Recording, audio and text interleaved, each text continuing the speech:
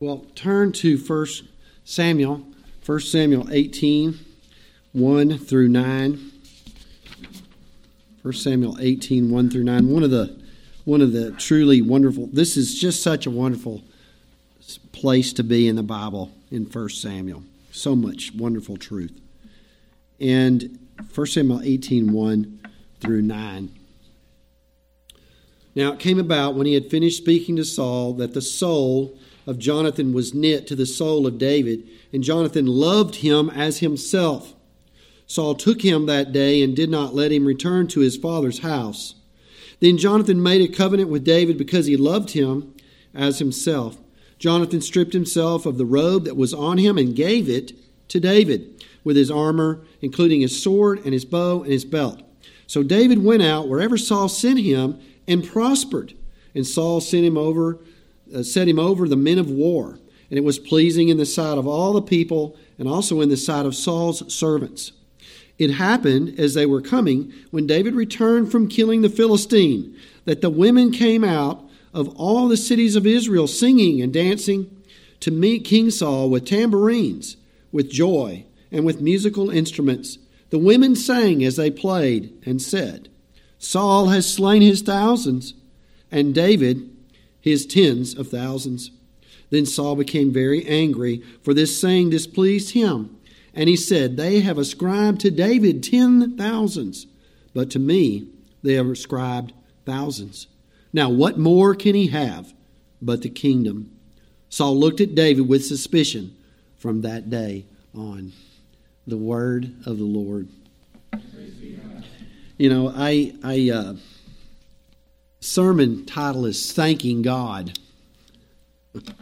In 1 Thessalonians 5:18 it says, In everything give thanks. And then it says this, For this is the will of God for you in Christ Jesus. Now, I don't know about you, but when I was probably late 20s, I was really on this mission to know what is the will of God. And I always loved passages like this because this is real straightforward. For this is the will of God in Christ Jesus, that you and I in everything give thanks. There's another one in 1 Thessalonians 2. It goes like this in chapter 4, verse 3. It says, For this is the will of God, your sanctification, that you abstain from sexual immorality. There's another one. For this is the will of God. And tonight what I want to do is I want to say this is the will of God, that you and I give thanks. And I want to show you 4 places from our text that we need to give thanks. First, give thanks to God for friends. Second, give thanks to God for personal training. Third, give thanks to God for enemies. And finally, give thanks to God for Jesus Christ. So let's start. Thank God for friends.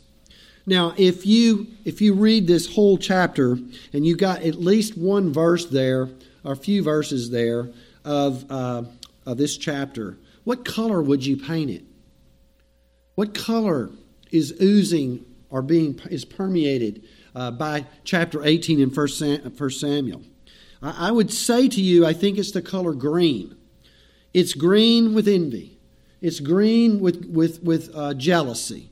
David has just put down Goliath, 9 foot, 6 inch Goliath. His name is on the top of the billboards. He's a household name overnight, and there's no one who does not know his name. The crowds love him. The army loves him. And the king's son loves him. But there's one guy who doesn't love him, or not as much as he used to. And that person is King Saul. This friendship that happens here in our text between Jonathan and David, it has the mark of God on it. There's no other way to explain it. One commentator called this the 8th wonder of the world, that the crown prince is loving this man named David. It's amazing to us. David knew while he was playing the harp in the fields with the sheep, he knew the power and the love of God. He knew God's power as he killed a lion and a bear. He knew God's power as he put the Goliath down. And now he also knows the gift that this was from God as God gave him this friend. There's no other explanation for this friendship except God. David comes off the battlefield a great champion, and immediately, without any hesitation, Jonathan, the heir apparent to the throne, he could have easily been filled with jealousy. He's filled with love for him, David. Verse 1, the soul of Jonathan was knit to the soul of David, and Jonathan loved David as himself. That is the finger of God at work. And God is graciously working here to grant David a very important friend when things are about to start going very badly for him. Things are going to get really difficult for David. And here we have God giving to him, Jonathan, to be a tender and supportive friend, a protector of his life. Jonathan was watching this battle go on. Jonathan, if you remember 1 Samuel chapter 14, he's a pretty powerful warrior himself. He goes with his armor bearer and says, perhaps God will give us the victory. And he kills 20, remember? And that starts a great victory for all of Israel. But here's a question for you. Where was Jonathan when Goliath was standing out there and bellowing and speaking against the people of Israel and God? Did he shrink back when it came to Goliath? We wonder.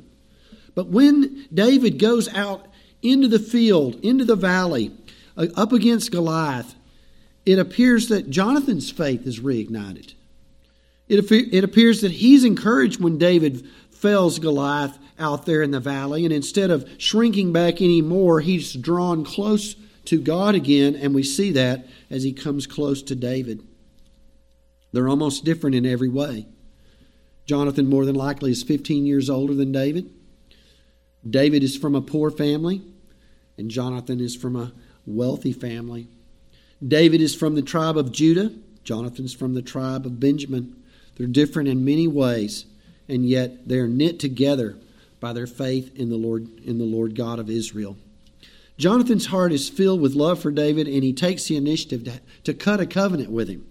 Look at verse 3. Then Jonathan made a covenant with David because he loved him as himself. And so you remember how covenants are cut. They take an animal, they split it down the middle, they put one half on this side, another half on this side, and Jonathan makes David walk with him between the two halved pieces of this animal. And they're basically saying, this be done to me right here if I do not keep this covenant with you.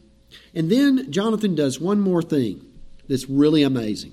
This is one of those marks of God sort of things here in our passage. We see that Jonathan gives David his royal insignia. Now, crown princes don't do this sort of thing. They just don't do it. Now, actually, if you think about it, David is going to be sort of a crown prince as well, because he's going to be marrying into the family because of his victory over Goliath.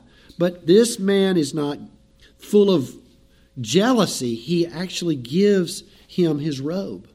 Verse 4. He gives him his armor. He gives him his sword, his bow, his belt.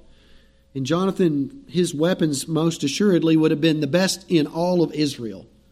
But more than that, more than just giving him some really great stuff to take with him, he's transferring his position to David. He's esteeming David in the eyes of all the people. He's esteeming David in the eyes of all the army. He's saying, I love him, I esteem him, and I want you to do exactly the same. So let's make an application. Consider thanking God for your friends. Have you ever stopped to thank God for the friends that He brings along to you to comfort you and encourage you and to endorse you and stand with you? Has there ever been a time in your life when just about the time you're going to go through the worst moments of your life, right before that, or maybe right after it started, God brings to you a friend and favors you with a friend to go through that with you? David is going to go through the worst time of his life in the next 13 years, and he's going to have a guy named Jonathan with him the entire time. The entire time.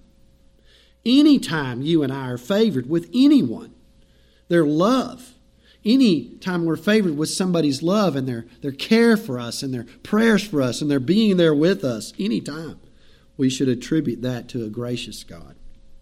1 Kings 17 says that God favored the prophet Elijah with ravens to feed him. The Bible tells us that God favored Joseph when he was in Mr. Potiphar's house. He favored him when he was in the jail with the jailer. And he favored him with his presence in Pharaoh's house. And when all of Israel made its exit out of Egypt, do you remember that God favored the Israelites as they left, causing all the Egyptians to do what? To give them their silver and their gold and their clothing. In fact, it says that they were plundered because of their favor. They gave it to them. Any favor from any sphere comes to you from God. We need to thank God for those that He's given to us to promote our health, to promote our wealth, even at their own expense. Now, I've told you guys before, y'all know where that Cadillac came from, but I'm going to tell you a story maybe I haven't told you yet. But Richard McKellar's a friend of mine. He used to come to the gym every Monday, Wednesday, and Friday for at least 2 years where we worked out together. I saw him more than that, but it's on Monday, January the 11th. I wrote this down. I remembered it. On January the 11th, 2010, my foot started hurting, and the next day I stepped off the curb and my foot broke. And I was hoping for better. I mean, I'm pretty sure it was broken. But I went over and sat down because I'm real stubborn. I'm going to get ready. It's Monday, or Tuesday. I got to get ready for my sermon. And so I'm working at there was a Holiday Inn across the street. So I sat down after I limped over there, and then I got up 1 hour later, and I stood up and I almost went through the ceiling. So I got in the car, I drove to the orthopedic surgeon, and I got x-rayed. I drove there with my left foot. I'm so skilled. I drove there with my left foot. I got there, and they said, you need surgery. You have what's called a Jones fracture. And usually that doesn't heal very well, but it was going to cost so much money. And we're fretting about how much it cost. And Richard, he called the doctors that worked there. They're his friends. He asked what was going on. They said, we've seen his x-ray, and he needs surgery. And I told Richard I was thinking about not having the surgery. He went down to the hospital and he paid the bill. He said, you're having surgery Friday. And he told me what time. And I asked a question, where do these people come from? I mean, where does this kind of tenderness come from? And I think we need to admire the Lord's covenant faithfulness to us when He pours it out to us through other folks. Those are sympathies that He can help pour out through our friends. And some of you, and maybe I need to say this, I'm glad my children are listening. Some of us maybe need to ask, how can I become a friend like that? But it's going to cost if you do. Go ask Richard. It cost him physically to do that. But one of the things that was so incredible about it, he was so happy to do it.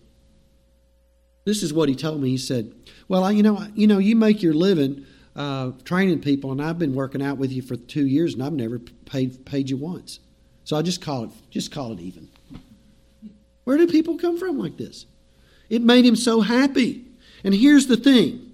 You see, if you want to do this, my kiddos, if you want to do this, then you have to look at the other person and you have to say to yourself, I'm going to put my movie down. I'm going to put my music down. I'm going to put what I want to do down, and I'm going to do I'm going to watch their show, listen to their music, or do their thing with them. And if it makes them happy, it will make me happier.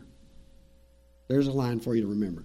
If it makes the other person happy, it will make me happier. Now, you have to bite that off and you have to work on that one. If it makes Steve happy, then I'll be happier. And so we have to work that into our souls. And I think sometimes, young people, my young people, here they are. I think sometimes we think, well, this is just church stuff. It's just all grown-up stuff, and I really don't have to do this. But this is something that we all need to pray for and ask God to give us the energy and strength to do. This is not just for dads and preachers and for men who serve in the church. This is for all of us. And we all need to ask God to help us to give ourselves away and make others happier, and God will teach us that we are happier for making others happy. And maybe some of us need to learn this, to be this kind of friend. And we're in the process of learning to be this kind of friend. And we need to learn, number one, we need to learn something. We need to learn that this is a triumphant thing and not a tragic thing. I want to explain that to you. Many people see Jonathan's life as a great tragedy. Now think about Jonathan. We've studied about Jonathan. We've looked at Saul. Saul is wearing the purple and the gold. But Saul doesn't deserve to wear the purple and the gold. The one who's really got the purple and the gold in quality in his character is Jonathan. He is high quality. He is faithful. He is a godly man. He has probably learned everything that Samuel taught Saul. It went out Saul's ear, but it went into his ears. He is the godly one. But the tragedy the world would say is that Jonathan's not going to get to rule. That's tragic. According to the American dream is if got the character, if you've got the skills, if you've been taught and you've been trained and you're gifted, you should get to do what you want to do. Why should your dad's bad decisions you pay for them? Saul, when this kingdom was taken away from Saul, it wasn't just taken away from Saul. It was God told him he could not have a dynasty. And so that meant Jonathan is not going to be a king ever. And so that seems very tragic to us. We think that's just a tragedy. But if you think about Jonathan and how he looked at the kingdom of God, it is a fantastic triumph. Because Jonathan says the kingdom doesn't belong to my dad, and the kingdom doesn't belong to David, and the kingdom doesn't belong to me, but the kingdom belongs to God. And so what I'm going to do in it as God's subject is I will submit myself and I will do my will where I'm supposed to do it in the kingdom of God. And that is triumphant. Being in God's kingdom and being this kind of friend, it may mean that you have to give up the success that you would like to achieve to see God's will be done. So that's a statement. You have to give up the success you would like to achieve in order to see God's will be done. Think about women sometimes. Smart, our women are talented, and what do? They stay home. We call that, is that tragic? Or is that triumphant? When our women stay home and train their children, do we not call that in the kingdom of God triumphant? We have a man who comes home from work. He left the launch pad in the morning, and now he's on the landing pad. The same launch pad becomes the landing pad at the end of the day. He's landed. He's looking at his boat in the garage. Got a 300 horsepower motor. He's got 75 pounds of thrust on the trolling motor. He's got his rods and all that stuff in the boat. He's sitting in his car, and he prays a prayer, and he says, Lord, help me to be the best husband I can be. Help me to be the best father I can be. And he goes in and he leaves the boat alone. Tragedy? Well, you know what? He's not going to be able to cast as well sometimes. And he might get in a few more nests in his reel sometimes. But it's a triumphant thing for a father to love his wife and to love his children. When men and women stay in lower paying jobs in order to maintain solid spiritual environments, that's triumphant. I remember before we got married, we were in a church on Wednesday night, and I see men standing up in front of all these other folks. We had like 300 or 400 people at prayer meeting. That was pretty amazing by itself. And so these men would stand up and say, I've been offered a job over in another state, and I can make much more money, but we're staying here because this is where my family is spiritually taken care of.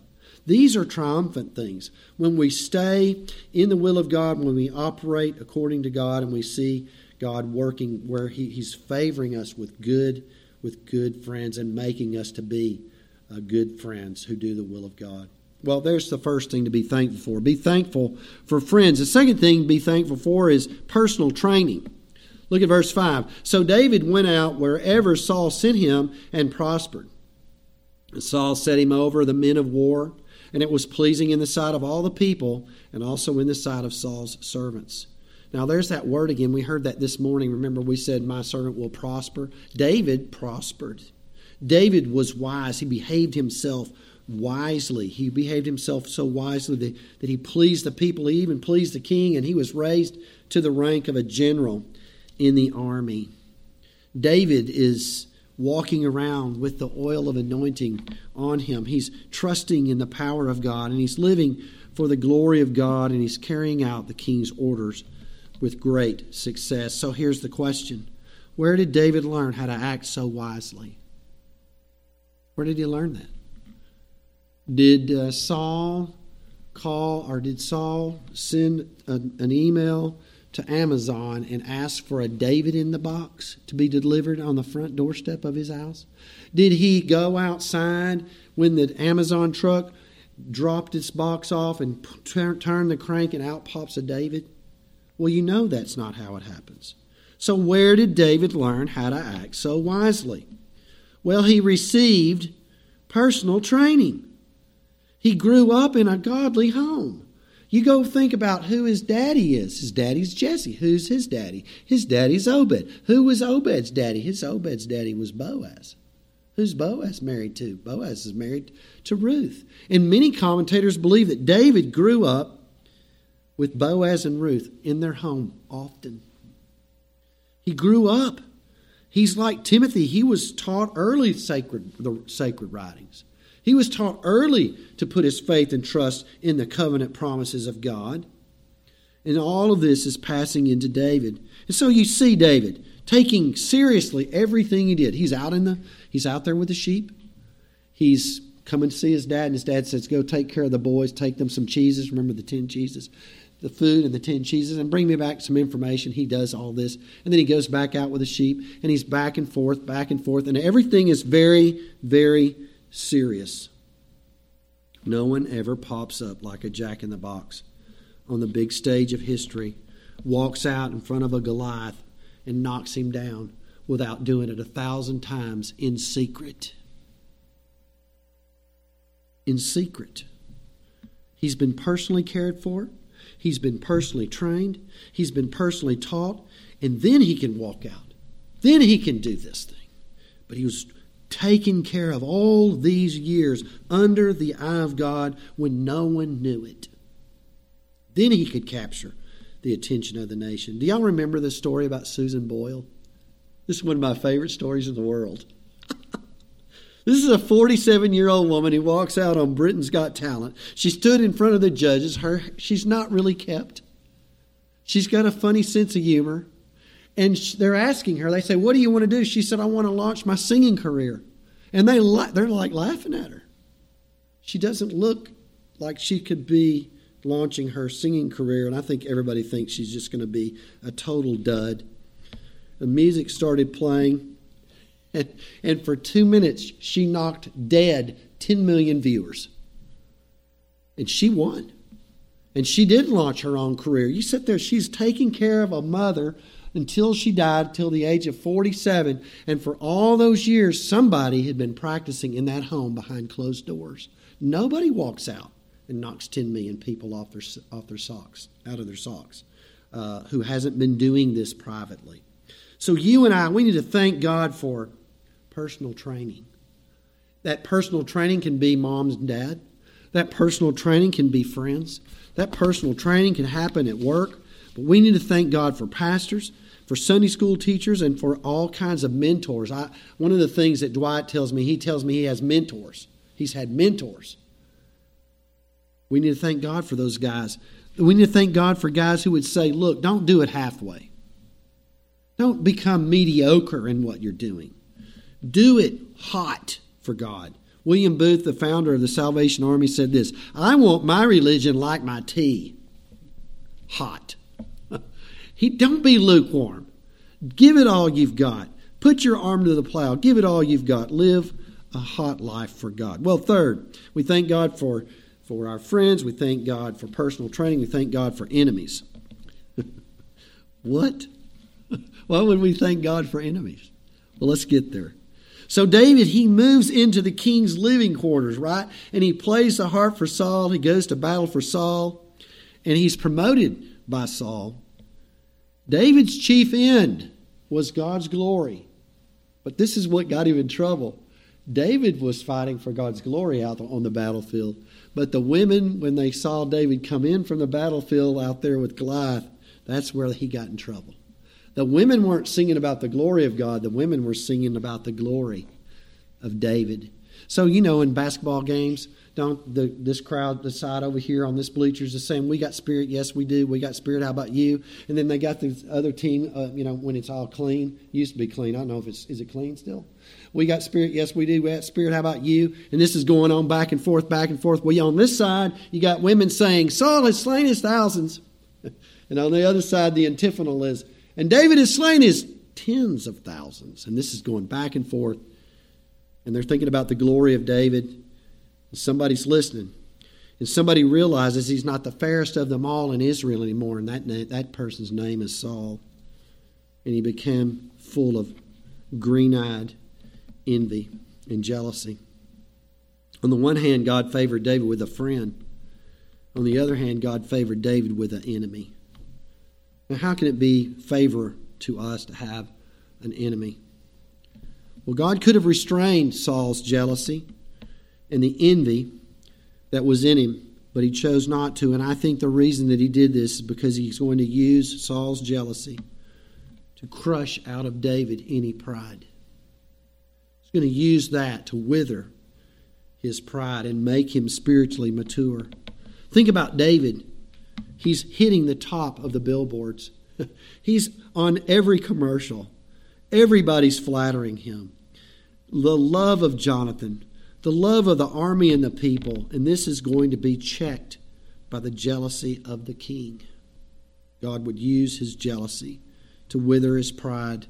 You see, Saul, remember Saul, we've talked about this. Saul is chosen, and God gives him Samuel, and Samuel is trying to help him spiritually mature, but he goes straight to the top like a bottle rocket, and he gets on the throne of Israel, and he doesn't have the maturity that he needs. But God's not going to let this happen with this man. Yes, he hit the top of the charts, but God would not allow him to get on the throne for 13 more years. And God will deal with his pride. Saul will throw spears at him. Saul will hunt him down with 3,000 crack troops like a flea in the mountains. David will learn to pray in caves. He will face fatal consequences, but God will use all of this to mature him. I hope you remember this. You know the story about the prophet Jonah. Prophet Jonah, it was really hot. The sun was bearing down on him and the wind was blowing and he was really hot. So God appointed for him a vine. The vine grew up and gave him shade. The next day, the Lord appointed for him a worm. And the worm gnawed the shade away. The comfort and the worm to work away the comfort. And so on the one hand, you have this friend. On the one hand, you have a friend to comfort. On the other hand, you have a worm to gnaw the comfort. Both of these are happening at the same time. And David's faith is increased during this time. David's patience is increased during this time. All of this to prepare him for the throne of Israel. I think I got this out of somebody's commentary. When God reached into his toolbox, he pulled out a worm. A worm. Are there any worms in your life that we need to thank God for, God uses to gnaw away at our pride? Have you ever thought about those? Everybody seems to love you, and then there's just this one person that doesn't hang on your words. And they say something, and it just, oh, man, that just hurts so bad. And it just withers our pride away. It makes us be more tender. It makes us be more kind. It makes us not be so full of ourselves. Well, we thank God for friends and personal training, for enemies, and finally we thank God for Jesus Christ. We look at Jonathan and David, and we see Jonathan was a friend that sticks closer than a brother. He's truly an eighth great wonder of all history to think that this man would love David. But the greatest friend and the greatest love we can ever know is our friendship with Jesus Christ. Jonathan's heart was knit to David when David had a triumphant victory on the battlefield, but Jesus' heart of love was knit to you when you were dead in your trespasses and sins. When you and I were still sinful, he demonstrated his love for us on the cross. Jonathan's love for David was the love of a superior for an inferior. And Jesus' love is a love of a superior who became a servant, like we heard this morning. A servant who came and washed our feet with his own blood. Jonathan's love was a covenant that he made with David that would end with their deaths. Jesus' covenant was made such that when he died, that we would live forever and it would never end. Well, finally, I'll end with this. Jonathan clothed David with his royal garments as the heir apparent to the throne. But the Lord Jesus Christ, He went one step further. He not only clothed us with the righteousness that He provides for us with His life and death, but He also took all of our unrighteousness and He died for it on the cross so that we might have heaven opened up to us. Well, we need to thank God in everything. We need to thank God for our friends. Personal training, that comes from somebody who did that for a long time. And then we thank God for our enemies, and in particular Jesus Christ, who is our friend, who saves us, who trains us, who helps us with our enemies, and He opens up the door to eternal dwellings through faith in Him. Let's pray. Father, thank You for our opportunity again to read Your Word, to hear it, to understand it, to have Your Holy Spirit be at work in us. And we pray, Father, that we might do Your will from our hearts. We pray that we might be those submissive servants who love our Lord Jesus Christ, our best friend, who went to the cross for us, but before that He lived a perfect life for us, that we might have that righteousness. And He suffered our penalty, and now He gives us that garment so that we can walk away from this place tonight to go out and do the will of God with new hearts and new desires and new lives. Strengthen us now as we finish out this evening. Help us relish in our friendship with Jesus and with each other. Thank You for this time. We pray this in Jesus' name. Amen.